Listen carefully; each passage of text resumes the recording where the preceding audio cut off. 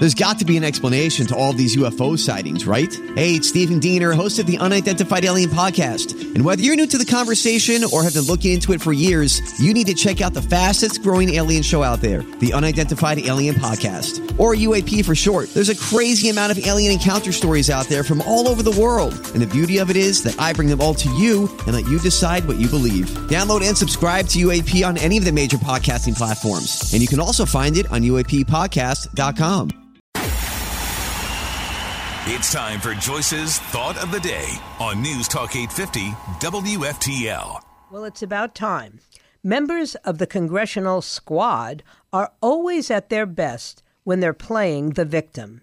In that light, November 7th was a banner day for Representative Rashida Tlaib, the Democrat from Michigan, as she tearfully assumed the mantle of martyrdom when the U.S. House of Representatives voted to censure her for statements promoting false narratives regarding the October 7th, 2023 Hamas attack on Israel and for calling for the destruction of the State of Israel. The ramifications of the censure vote extend far beyond the halls of Congress. A growing chorus of anti-Semitic invective is being heard on America's streets and on college campuses. Similar efforts to call out those who call for Israel's destruction and in favor of terrorist atrocities against Jews are being resisted by those who claim that doing so is an unconstitutional and unethical effort to silence free speech or to enforce a pro-Israel version of cancel culture.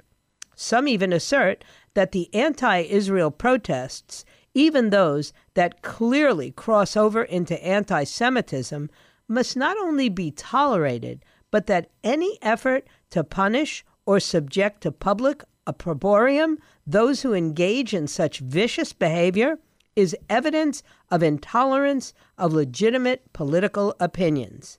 That includes those individuals who feel more than comfortable tearing down posters with the images of men, women, and children being held captive in the Gaza Strip by Hamas. Nobody is repealing anyone's First Amendment right to freedom of expression, no matter how hateful.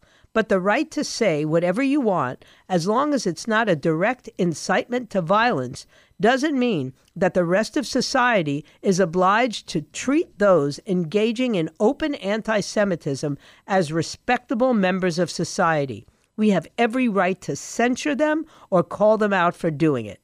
And in the wake of October 7th, as expressions of hatred for Jews and Jewish safety are becoming so widespread, it is more important than ever that those who are behaving in this fashion are treated in the same way society disdains neo-Nazis or avowed racists like members of the Ku Klux Klan.